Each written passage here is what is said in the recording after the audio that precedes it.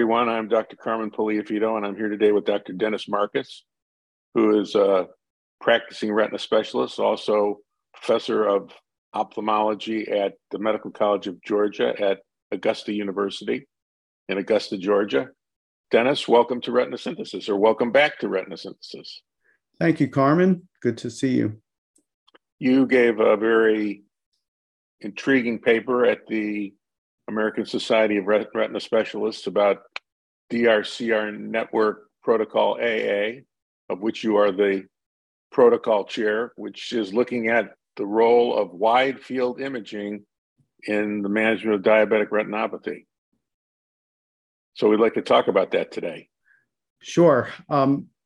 Protocol AA was sought out to evaluate some of the work that Jenny Sun, Lloyd, Paul Aiello, and Paulo Silva did with wide field imaging and continue to do, of looking at peripheral diabetic retinopathy lesions, whether they improve the ability to predict worsening. Previous studies have been done by them and other authors with regard to that predominantly peripheral lesions outside the 7 standard fields, that they have a prediction of patients worsening diabetic retinopathy over time.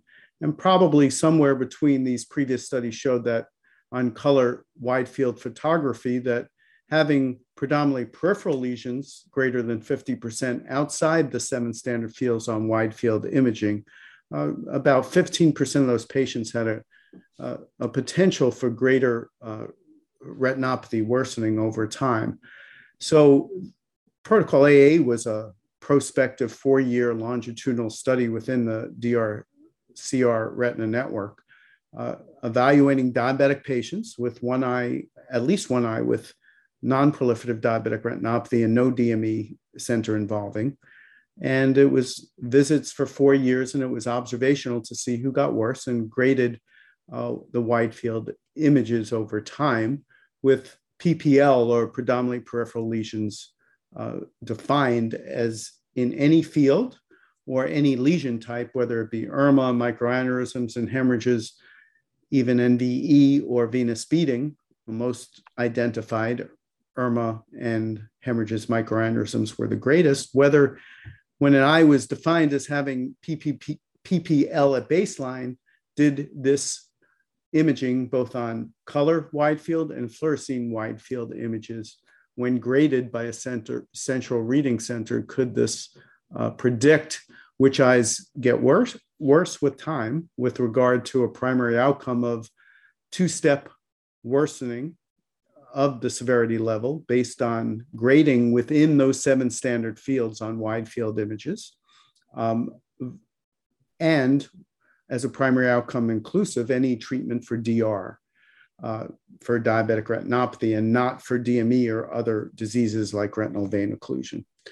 So the primary outcome being 2-step worsening on severity level or treatment for DR. And interestingly, the outcome through 4 years, just to review, we had about 367 participants, 544 eyes, and about 77% of patients completed the 4-year evaluation. Just under 50% of patients had both eyes enrolled in the study. At baseline, patients had a wide variation of non-proliferative diabetic retinopathy from mild to very severe NPDR. So there was a good variation in baseline grading on those masked 7 standard fields. So at baseline, PPL on color images, wide field images, were present in 41% of eyes, and on FA PPL, 46% PPL was present. Now, it's important, as we all know, from looking at wide field fluorescein, it provides so much more information just intuitively. And I think that it's important to realize that this is one of the first studies to note that there was discordance of FA and color PPL. 37% of eyes were discordant, whether PPL was present or absent, color ultra wide field images versus fluorescein images. Um, so basically, the primary outcome, DR worsening over 4 years, based on whether PPL was present or not.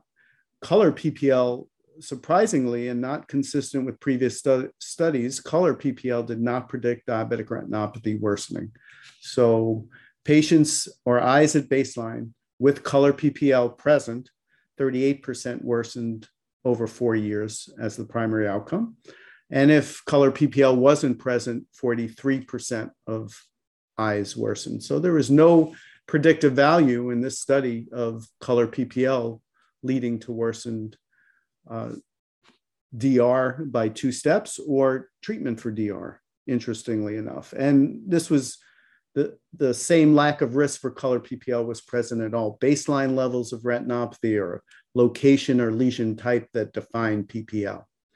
So this was somewhat against what was previously found in previous studies that color PPL in this large longitudinal well-performed study didn't show a risk. However, FA PPL, when identified by ultra-wide field FA PPL when present, did denote a risk of diabetic retinopathy worsening over the 4 years.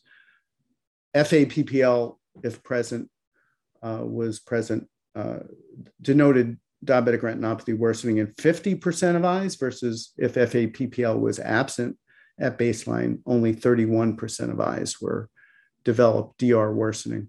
And this was the case, FA PPL predicting increased worsening for all baseline levels of retinopathy. It statistically increased the risk of development of PDR. So FA PPL was a risk factor for PDR developing, and it was consistent for all lesion types, and especially in the somewhat supranasal and infranasal field when PPL was present. And there was so FA PPL denoted a 1.7 risk.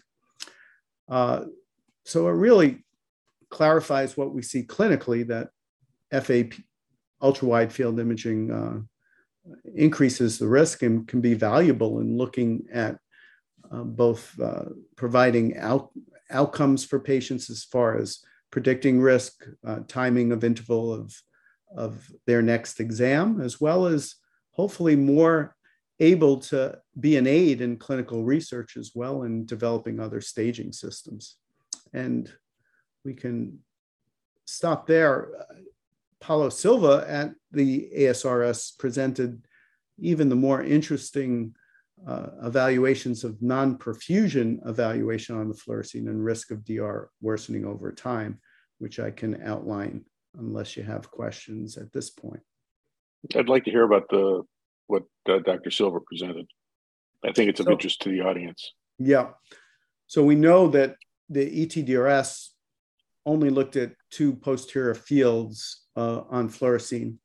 And so we really have not had a study of risk of peripheral visual field lesions. And with this data set, basically non-perfusion index was graded by a centralized grading center with respect to NPI, non-perfusion index, being the gradable area throughout the retina on ultra-wide field images as the denominator, and the numerator is how much non-perfusion area is localized. So the NPI, or non-perfusion index, is a good grade for how much non-perfusion, which we see so greatly on ultra-wide field fluorescein angiography. And sure enough, I think this is the great data and part of the great database that of this large longitudinal study. First of all, baseline DR severity was associated with NPI and non-perfusion.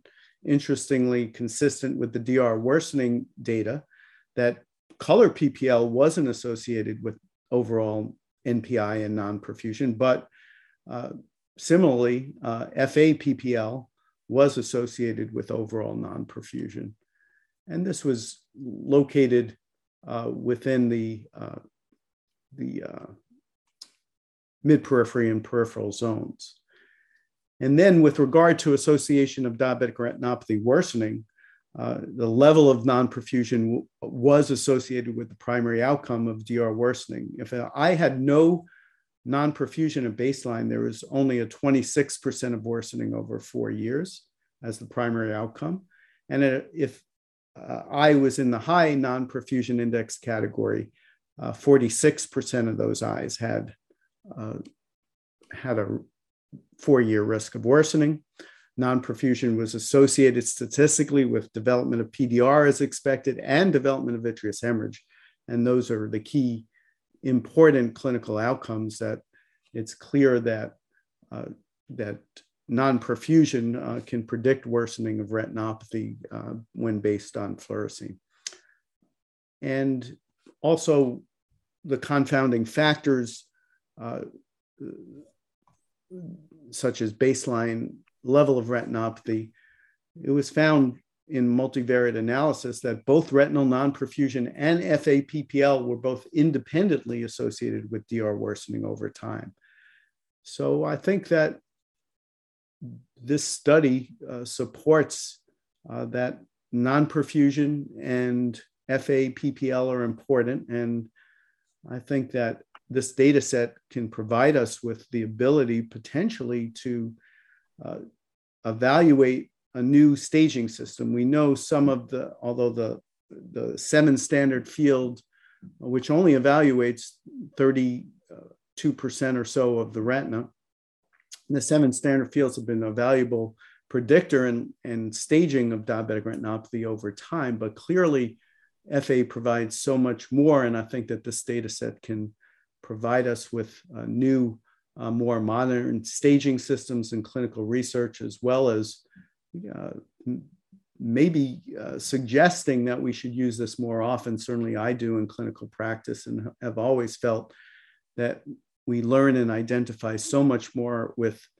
baseline fluorescein angiography wide field. And I think that it'll help us advance in helping patients know their risk factors, timing of exams, and so forth. So I think there's more to come with this data, but I think that it certainly supports greater use of ultra-wide field fluorescein. So how has this impacted the way in which you manage your diabetic patients day to day? So I think I've interestingly recognized this back when I got out of residency and fellowship, and I think it still stands that the AAO recommendation for evaluating and diagnostic testing of diabetic retinopathy was at that time when the pre-anti-VEGF era and laser was the predominant treatment for diabetic retinopathy. It was get a fluorescein to help guide your treatment with laser of diabetic macular edema, but a fluorescein wasn't necessary to evaluate diabetic retinopathy. And what I noticed as I was treating patients for diabetic macular edema and getting fluoresceins, non-wide field at the time, was that it really didn't help me guide my laser very much. But what it did do in many cases is I asked for peripheral views is identify things like neovascularization more frequently than evidenced on clinical exam. And right. I've always felt that fluorescein is a much more sensitive testing than clinical examination, because I think the problem is many diabetics with proliferative disease are young or phakic and less cooperative even on the exam to be as accurate. So I think this confirms my belief after getting ultra-wide field fluorescein in the last 5 to 10 years and seeing how much it provides, that I've been getting ultra-wide field fluorescein at baseline on my patients for a while. And I think it's always helped identify proliferative diabetic retinopathy, level of ischemia, and helped really assess the eye and the pathophysiology greater than my exam or color photographs. I think more importantly, in the era of looking at earlier treatment for DR, whether it be intravitreal anti-VEGF injections, which are a great treatment burden and haven't been readily adopted by the retinal community, certainly with an emphasis of looking at both oral drugs and topical drops, as well as maybe some more durable anti-VEGF platform, whether it be the PDS or gene therapy in the future, I think that this becomes even more important with respect to assessing experimental treatments that are now being evaluated and trying to assess eyes that are at greatest risk of worsening and maybe find a more relevant treatment than the treatment burden of intravitreal anti-VEGF therapy for prevention of progression of diabetic retinopathy. So do you think that wide field imaging has replaced the 30-degree camera? In my mind, it has with respect to, I think it provides me more information in taking care of patients. I think we still can't go away from the fact in clinical research of the 7 standard fields color photography still remains our gold standard for clinical research. But I think that this data certainly pushes us, and I think the DRCR Retina Network will take this data set and really develop more pertinent information and maybe better information as far as grading of retinopathy and creating a different scale, I hope, to better relate to treatments and clinical research, as well as maybe creating algorithms or FA surrogates to better predict worsening and timing of interval of examinations for our patients. Is the quality of the images on wide field the same as seven field? So certainly we all know that there's a level of resolution depending upon the camera. And there are many different factors, especially on the color images. With the fluorescein, there's greater contrast, so the quality seems better. That being said, the DRCR network did compare digital 7 standard field images to the 7 standard field ultra wide field images, and they were comparable in grading retinopathy. There were some discrepancies with respect to in this study of the association of baseline retinopathy levels and progression of retinopathy with the ultra wide field 7 standard fields that are somewhat puzzling. When we looked at the baseline non-wide field ETDRS 7 standard field color imaging, that was consistent with previous studies that have been done, that with increasing levels of retinopathy, there was increased diabetic retinopathy worsening. So there's some question of why that occurred in this study that we haven't been able to answer. Certainly, just intuitively, when looking at images, it's clear that the fluoresceins are much more informative than color, which can sometimes have some compromised resolution. And I've certainly felt for a long time, as I said, that fluorescein was most valuable, and I think this confirms it. So how do you use angiography these days in your practice in evaluating patients? So I think most diabetics, patients with very mild non-proliferative diabetic retinopathy, often I don't obtain fluorescein angiography wide field, but patients with significant levels of retinopathy, I often get a baseline ultra wide field fluorescein and have. So this study just supports, I think, what I've been doing. But I think especially in the younger type 1 diabetics who are more ischemic, have featureless retina, not many hemorrhages and microaneurysms that are obvious, those patients that you suspect IRMA or ischemia, I think it's very important to help define whether these patients have neovascularization. And there's so many of those type of patients through the years that ultra wide field has helped identify. Yes, this patient surprisingly has a lot of neovascularization, not obvious on clinical examination. Does the status of peripheral perfusion observed in this study have anything to do with the development of clinically significant macular edema? I think very few eyes in this study developed DME. I don't think we've looked at that. I think that's an interesting question. I think certainly other studies have shown that the level of non-perfusion or at least lasering the peripheral retina doesn't help diabetic macular edema well, but that would be an interesting question. I don't think that's been looked at yet. But I mean, which fundus features were the most prone to predict disease progression? So as far as this study, not many eyes developed DME, and all eyes here at baseline didn't have DME. So I don't think that we've looked at whether non-perfusion at baseline predicts who'll develop DME, because the primary outcome was if you've got DME, those eyes were censored at the time. So the primary outcome was treatment for DR and not DME. Mm-hmm. That would be an interesting question of was NPI associated with development of center-involved DME? I don't think we've looked at that yet. Is there a follow-on study? So I think this data set is so broad that many studies and further analysis will be coming. As far as follow-up studies, no, but I think the data set will provide us with a wealth of additional analyses, such as the question you proposed. There are different manufacturers of wide field cameras, Optos, Zeiss, the Zeiss Claris. Does the size of the visual field relevant here? Yeah, I mean, I think that obviously wasn't looked at.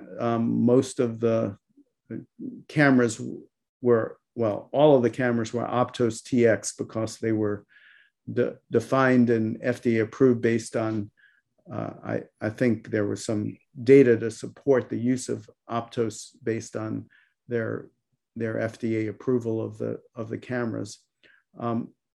Claris was not evaluated in this study. Obviously, Claris is a little different in how the images are obtained and montaged than Optos, and obviously the technology is different. Also, Optos TX cameras were used, and now there's the Optos California camera, which has greater resolution on color images, and but the mainstay of images in this study was the Optos. So looking at differences in cameras and imaging systems were not evaluated, but it would be interesting to know whether other imaging devices are better, worse, the same outcomes. I would imagine they're not too different. Well, it's certainly clear that you can't really practice state-of-the-art diabetic retinopathy evaluation without wide field imaging. I tend to agree, and I think that this study supports that what we've been looking at intuitively, that it does provide so much more information, and it supports that it should be incorporated with examinations, color photography, and is over and above can predict worsening of retinopathy. Well, thanks a lot, Dennis, for your time, and love to have you back as this field continues to emerge. Thank you, Carmen.